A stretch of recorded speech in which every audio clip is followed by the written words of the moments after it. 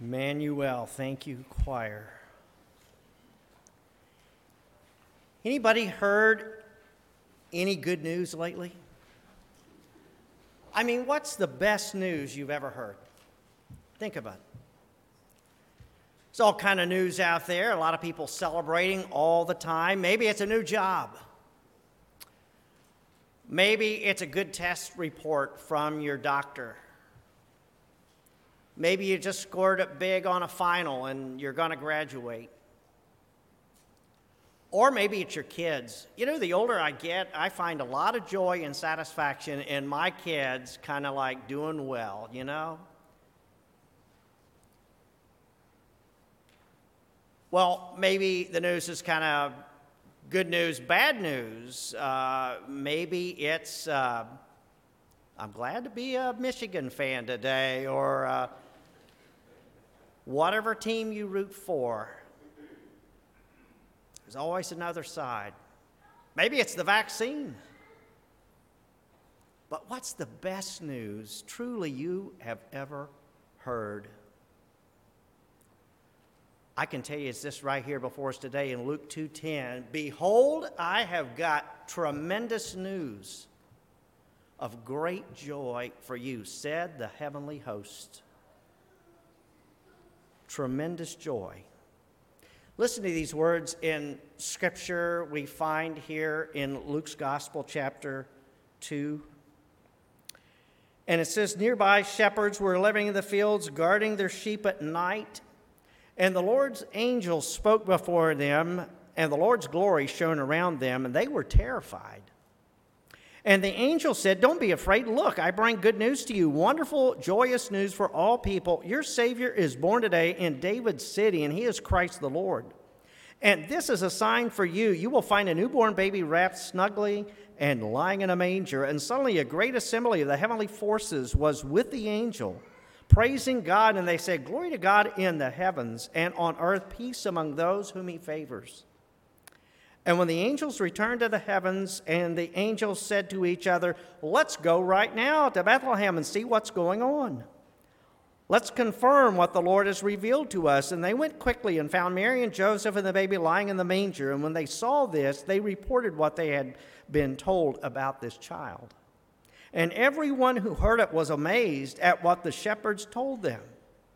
And Mary committed these things to memory and considered them carefully. And the shepherds returned home, glorifying and praising God for all that they had heard and seen. Everything happened just as they had been told. This, frankly, must have been a sight to behold.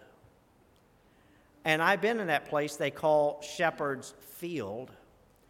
And you could just kind of get the image here in your mind as a rolling kind of hill, and here this lowly crew of shepherds all decked out in what looks to be like a bathrobe, huddle up around a fire, and out of nowhere this cosmic stereo that suddenly comes forth. And it's a heavenly host. Now, in this Greek language here, we're talking about it's 10,000 by 10,000. I mean, they're too numerous to count. As this heavenly host suddenly presents himself like stars in the sky. And they're presenting it to the lowlifes of the day.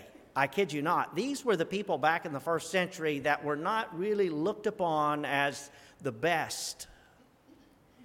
These were the folks that were not able to go to the synagogue routinely. These were the ones that could not really stay with the ceremonial cleansing and washing, and they were looked down upon and, in fact, ignored by the religious establishment of the day. And yet these are the very ones to which the message is delivered. Of course, it's not just delivered to them, but it's delivered to all people. But they reported in the minds of people to be the chief sinners of the day. Hear this glorious message. Tremendous news. I've got great joy for you today. And you talk about shock and awe, this lively crew here huddled around a fire, suddenly they are amazed, and it creates this urgency, and they're nudging one another and saying, we got to go check this out. We've never seen anything like this before. And they go, the Bible says, to confirm what they have just heard. Now, why do you suppose, in fact, that Jesus was sent to earth in the first place some 2,000 years ago? Well, as you know, God never does anything without a reason.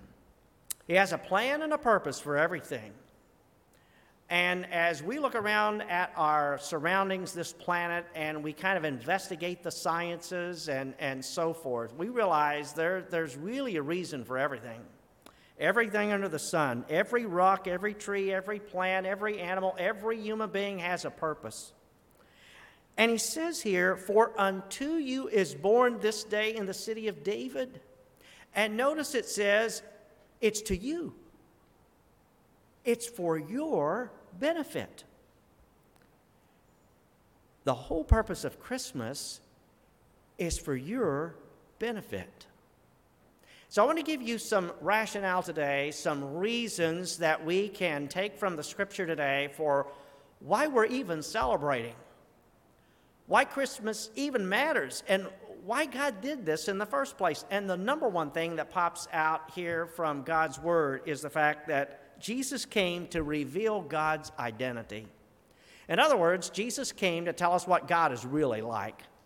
Now, I think we all have to acknowledge there's a lot of crazy ideas floating around out there about what God is like.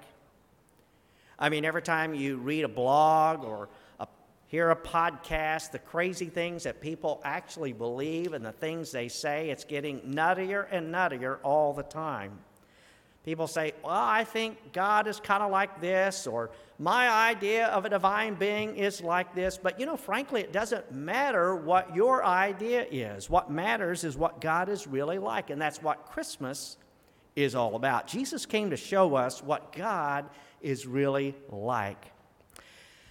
Now, some people think and have this concept of God like God is this incredible Mr. Bean type of guy. Or an older version of George Burns. I mean, he's kind of this harmless, feeble guy, and he may be strict and stringent, but he doesn't have a lick of strength to do anything. And other people think he's kind of like a Star Wars god, this incredible force. May the force be with you, this energizer kind of divine being. Some people think God's like an angry judge, just out to get them, some cosmic type of sheriff.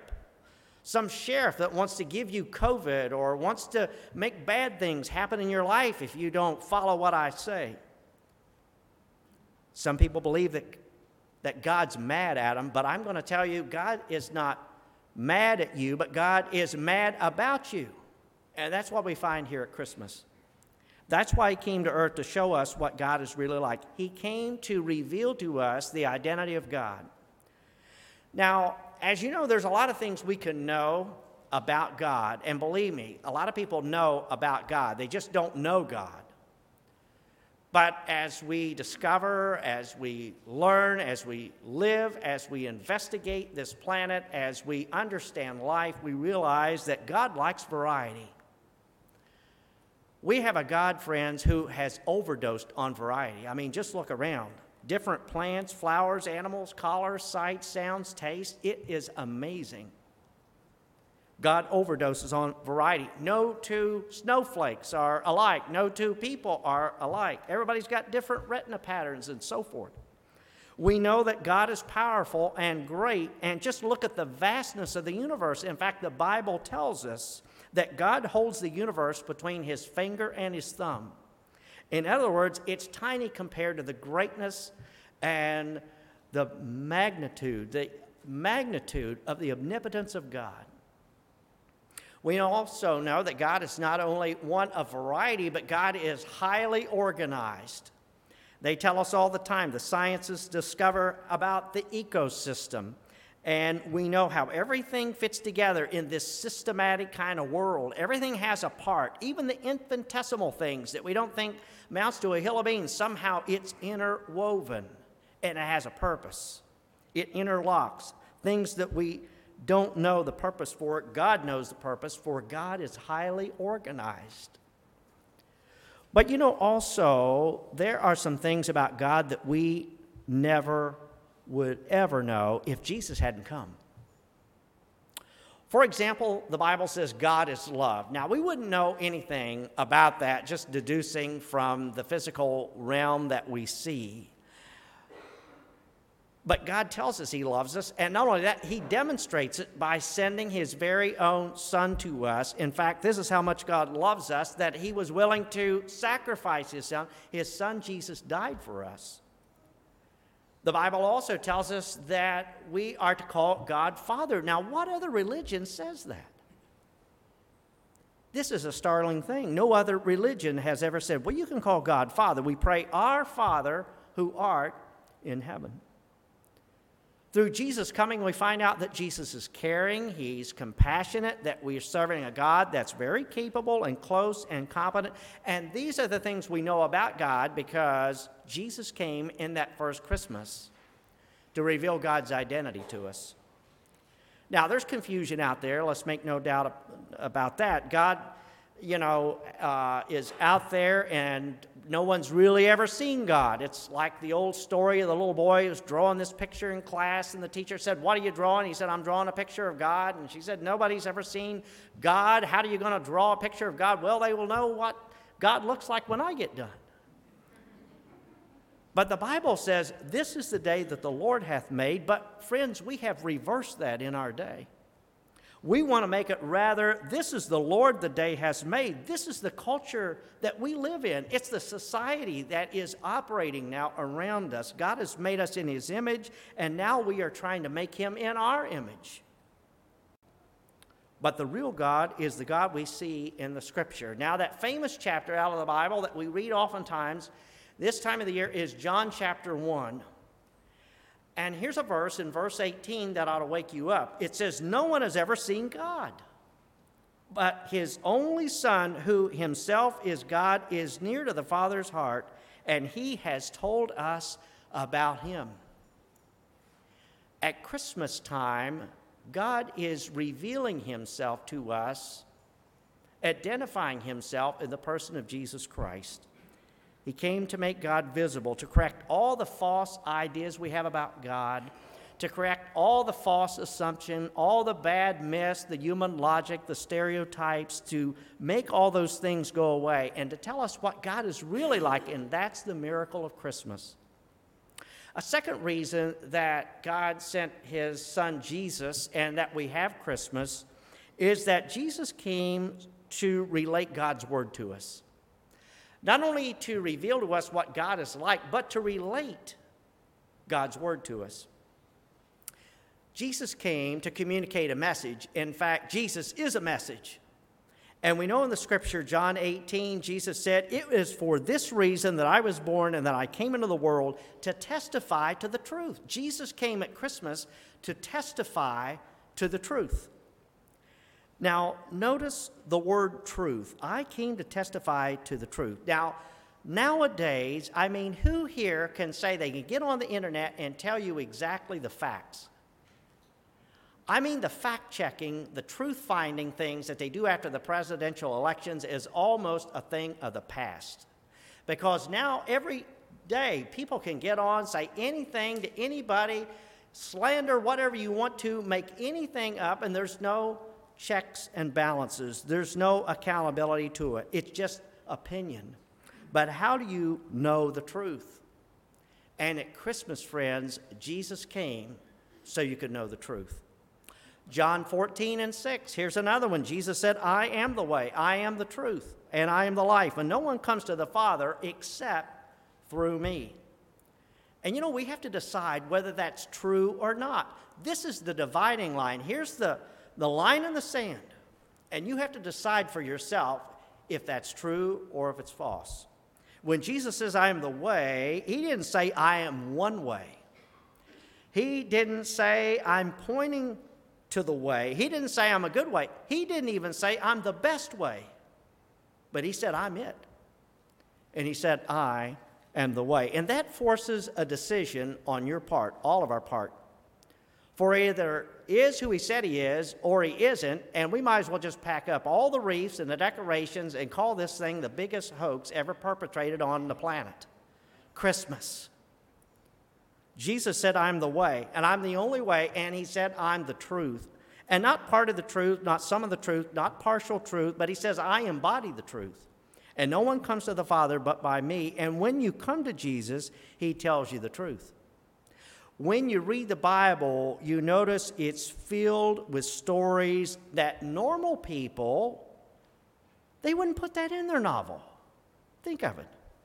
It's filled with stories of incest and rape and debauchery and treachery. I mean, war and greed and violence and deceit and all kinds of things. And it's in there. And why is it in there? Because it's going to tell you the truth.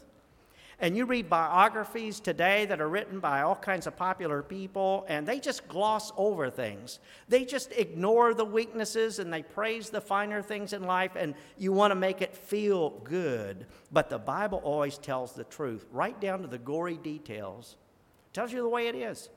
And it tells you the truth about your sight, yourself, your life, good and evil. It tells you about how to be a success in life. What will make yourself a failure? And there's a great benefit, is there not, of your life being based on the truth. Jesus said it like this in John 8:32. When you know the truth will set you free. The truth will set you free. Freedom doesn't come from the government. Freedom doesn't come from doing whatever in the world you want to do. But freedom comes from living your life based on the truth. And the good news is that truth makes you free, but the bad news is the first thing it does is it makes you miserable when you hear the truth. You're like, oh no, I wish I could have done it this way and lived my life this way. But the Bible tells you, because we don't want to hear the truth, we want to hide the truth, we like to ignore the truth, pretend the truth doesn't exist. But the Bible says when you know the truth, it will set you free. And it's kind of like turning on a flashlight. Now, somebody here told me last year, I was just in the dark all last year. Like I said, it was just kind of like a fog. I lost my job. I was laid off. Couldn't see my way forward. Didn't know what I was going to do. Didn't even know if I had a future. And it was just like being in the dark. And a few weeks ago, they said, now I can see a glimmer of light. Isn't it much easier when you're walking down your hallway at your home, if you got just a little night light to help you maneuver, not trip over anything? It's a whole lot easier. And you don't need a big spotlight. You just need a glimmer of light. But if you can see a little light at the end of the hallway, it just makes your journey easier. And that's what Jesus came to do, to point us to the way, to show us the light. But not only is Christmas about God revealing himself to us in the person of Jesus Christ and relating his word to us, but third, let me say to you, we celebrate Christmas as Christ came to reproduce God's life in you. Now let's explain this by looking at John chapter 10. For Jesus said here, I have come that you might have life and that you will have it to the fullest. So Jesus came that we might have life and have it to the fullest. Notice in that verse there in John 10 what Jesus didn't say. He didn't say, I'm coming to make you a very religious person. He didn't say, I'm coming with a whole list of rules, a laundry list of restrictions to make your life miserable. But he says, I'm coming that you might have life, that you might have new life, a joyful life, a hopeful life, abundant life, eternal life. And what does that mean? What does that imply? It implies, and until we know him, we're not really living. And that's true because most people really never live. They just kind of exist. And think about it. So much of our day is simply routine. We get up in the morning. We turn the coffee pot on. We have a bowl of cereal. We go to work.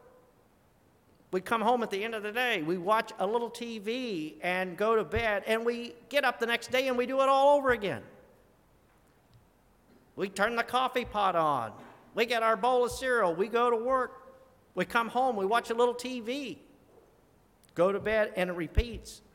And maybe on the weekend, I can have just a moment to mow my lawn or to head to Kroger's to stock up again. And many people are living like a treadmill kind of existence. Most people, frankly, are just getting by, and they're living a life that has really no meaning and purpose. They don't understand the direction in life. They're adrift. And you say, what are we going to do next year? And the same thing I did this last year. Ta-da! Most people don't live today because they regret the past, they worry about the future, and so they waste today. And in fact, they crucify themselves between the twin thieves of yesterday's regrets and tomorrow's worry. But Jesus said, I came to change all that and to give you life. Real life. It's the best news. It's the most tremendous, exhilarating news that we've ever been given. Now, Jesus used this word life repeatedly. In fact, more than 200 times we find in the New Testament, over and over and over and over again. I am the life. I come to bring you life. I give you life. I'm providing an abundant life. I'm giving you eternal life. That word life is used repeatedly. It's a life of purpose. It's a life of peace. It's a life of hope, a life of power. And that's the kind of life that God wants to give you. And it all started some 2,000 years ago at Christmas.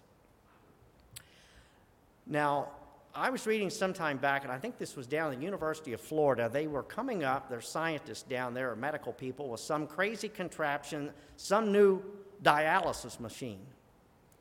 And it was something like they were trying to take some of the chemical properties that engender, kind of incite, schizophrenia out of your bloodstream in the hope that it would improve and it would kind of remove the chemical imbalance. New technology. But I'm thinking about this thing. Wouldn't it be great if we had a machine like that that could just wipe out all the negative emotions out of our lives? All of those things that really cause us to stay up at night, the worry, the shame. If there's just a way we could eliminate that, hook you up to some type of system, and just in this kind of like dialysis kind of system, just wipe out all the negative emotions. Wouldn't that be great if we could do that? Friends, we have it, and it's called Jesus Christ.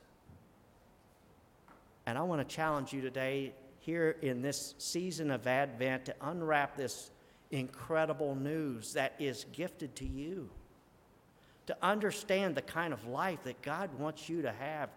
For God sent His only Son into this world to reveal what God is really like, to relate His word to you, and to reproduce His life of love and hope and joy in you. You join me in a moment of prayer. Almighty God, we thank you so much for this opportunity today to ponder the incredible reasons, your divine rationale for sending your Son Jesus into the world. Lord, make us so mindful of what you are doing in our lives, in our midst. And Lord, for the troubled here today, we pray for peace. For those who are adrift, living on a treadmill of existence kind of life, don't understand direction and don't know truth, may your Holy Spirit speak to their hearts and lives. May you rejuvenate spirits and transform souls today. And may we unwrap that joyous gift of your Son, Jesus, this Christmas, we pray. In the name of Christ, amen.